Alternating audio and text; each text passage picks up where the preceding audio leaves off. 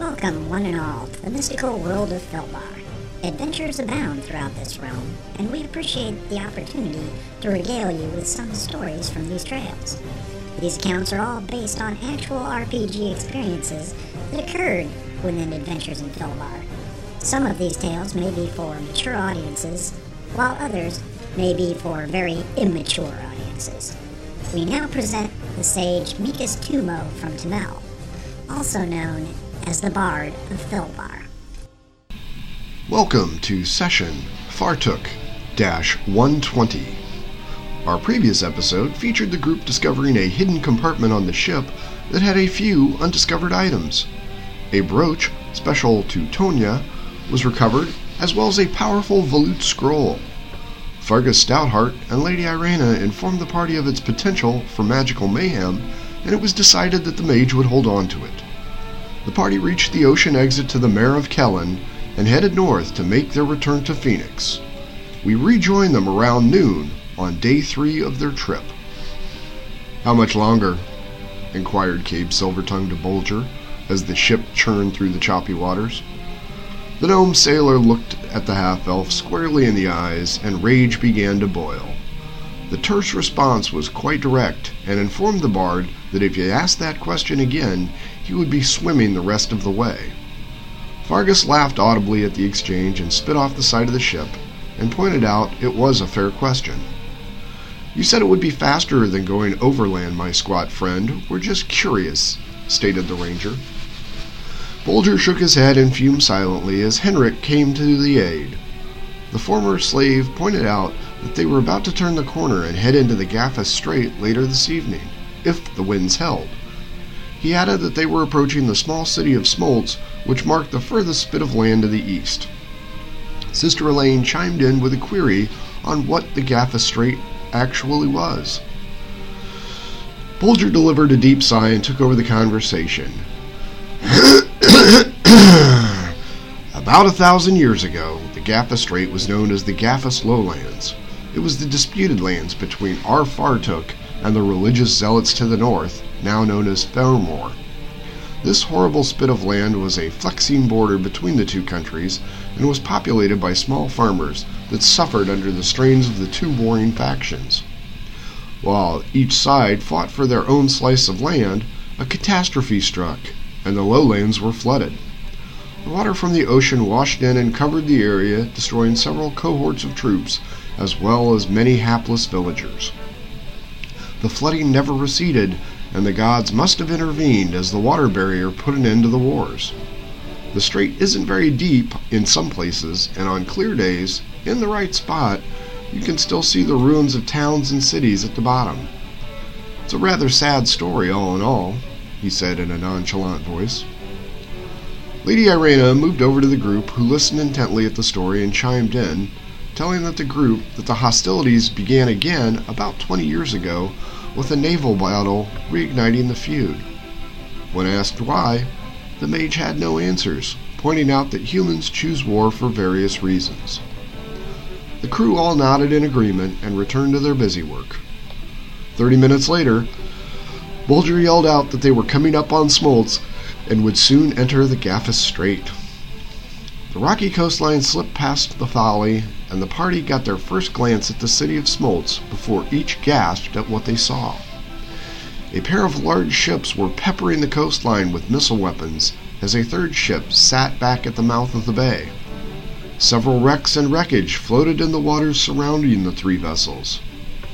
"Triton's delight!" exclaimed Bolger as he yelled for Henrik to turn the vessel, but the order came too late. The larger vessel at the rear had already spotted the folly and began to speed towards it.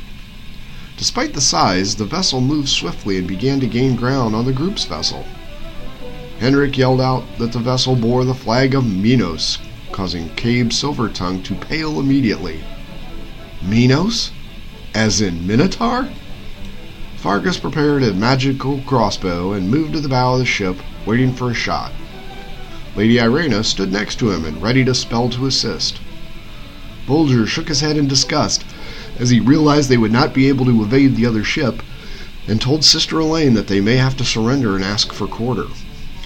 Tonia vehemently opposed the idea and reminded Bulger that Minotaurs take no prisoner.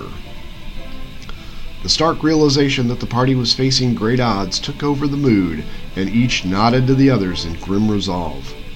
They would fight. Everyone gripped their weapons as their mouths went dry. The Minos ship was twice the size of theirs and seemed to hold a sizable crew. Bracing for impact as the larger ship bore down on them, they were stunned as the ship made a hard left and a thick ballista shaft stuck the front of the Folly with a chain attached to the missile. The attack shocked the party, who were all knocked off their feet and threw Cabe overboard with a loud splash. The jolt was powerful, but the strike did not pierce the bottom of the boat, and the vessel was spared sinking.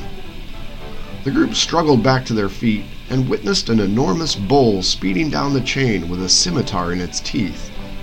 The corsair whizzed down the line and landed with a large thud at the tip of the ship. That jolt sent Fargus and Lady Irena back onto their backs. Bulger, Tonia, Henrik, and Sister Elaine all stood in the middle of the ship and faced off with the Minotaur, who wore a jeweled eye patch. They watched helplessly as he spit out the blade and held it against the throat of the prone mage. "Surrender, scum!" demanded the Minotaur in the common tongue. Fargus quickly got to his feet and unsheathed his weapon as his crossbow had skittered across the deck. Hero," stated the large bull man as he pushed the scimitar deeper into the neck of the elf. "She will die quickly, and you will watch in agony." Fargus looked down at the mage, who was filled with fear as the enormous creature towered over her. The ranger looked back to his associates and then realized there was no good solution, and they dropped their weapons in front of them. Glaring back at the Minotaur, he angrily thrust his blade into the deck and clenched his fists in rage. A roar from the crew of the larger vessel was loud, and the Minotaur raised his fist in victory. "Welcome, new prisoners. You may make fine slaves. I am your owner, Admiral Boarblood. Now that we have dispensed with the pleasantries, I would now like for you to turn over all of your wealth, or booty, as the case may be."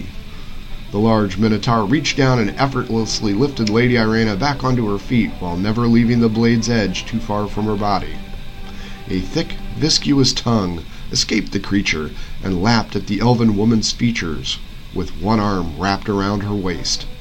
The grotesque grin caused a pit to grow in Fargus's stomach as his mind raced to discover a way of defeating the adversary, but none came to mind. A look of disgust covered the mage's face at the unwanted kiss, and the pirate quickly found a pocket in her robe. Withdrawing the item, the group noticed the creature had found the volute scroll. Holding the treasure aloft, his crew cheered again. "A missive from a lover, my dear? Should I be jealous?" The creature snorted at his own attempted humor, and he sliced the seal, opening the parchment. A blue light leapt from the paper and struck the creature in its good eye before it crumbled to dust. The large Minotaur stood up well over 7 feet and looked around. Glancing lower to Lady Irena, the creature stunned everyone with the words, "How may I serve you?" he said in a solemn tone. His grip on the elf relaxed, and Fargus grabbed his blade and began to move forward, but stopped as Lady Irena called out, "No one move! No one attack! The volute scroll has taken effect. Admiral Boarblood is charmed. If anyone hits him, the effect will depart." The Minos ship crew began to yell out as Fargus sheathed his blade. The mage turned to the Minotaur and told him to calm his crew.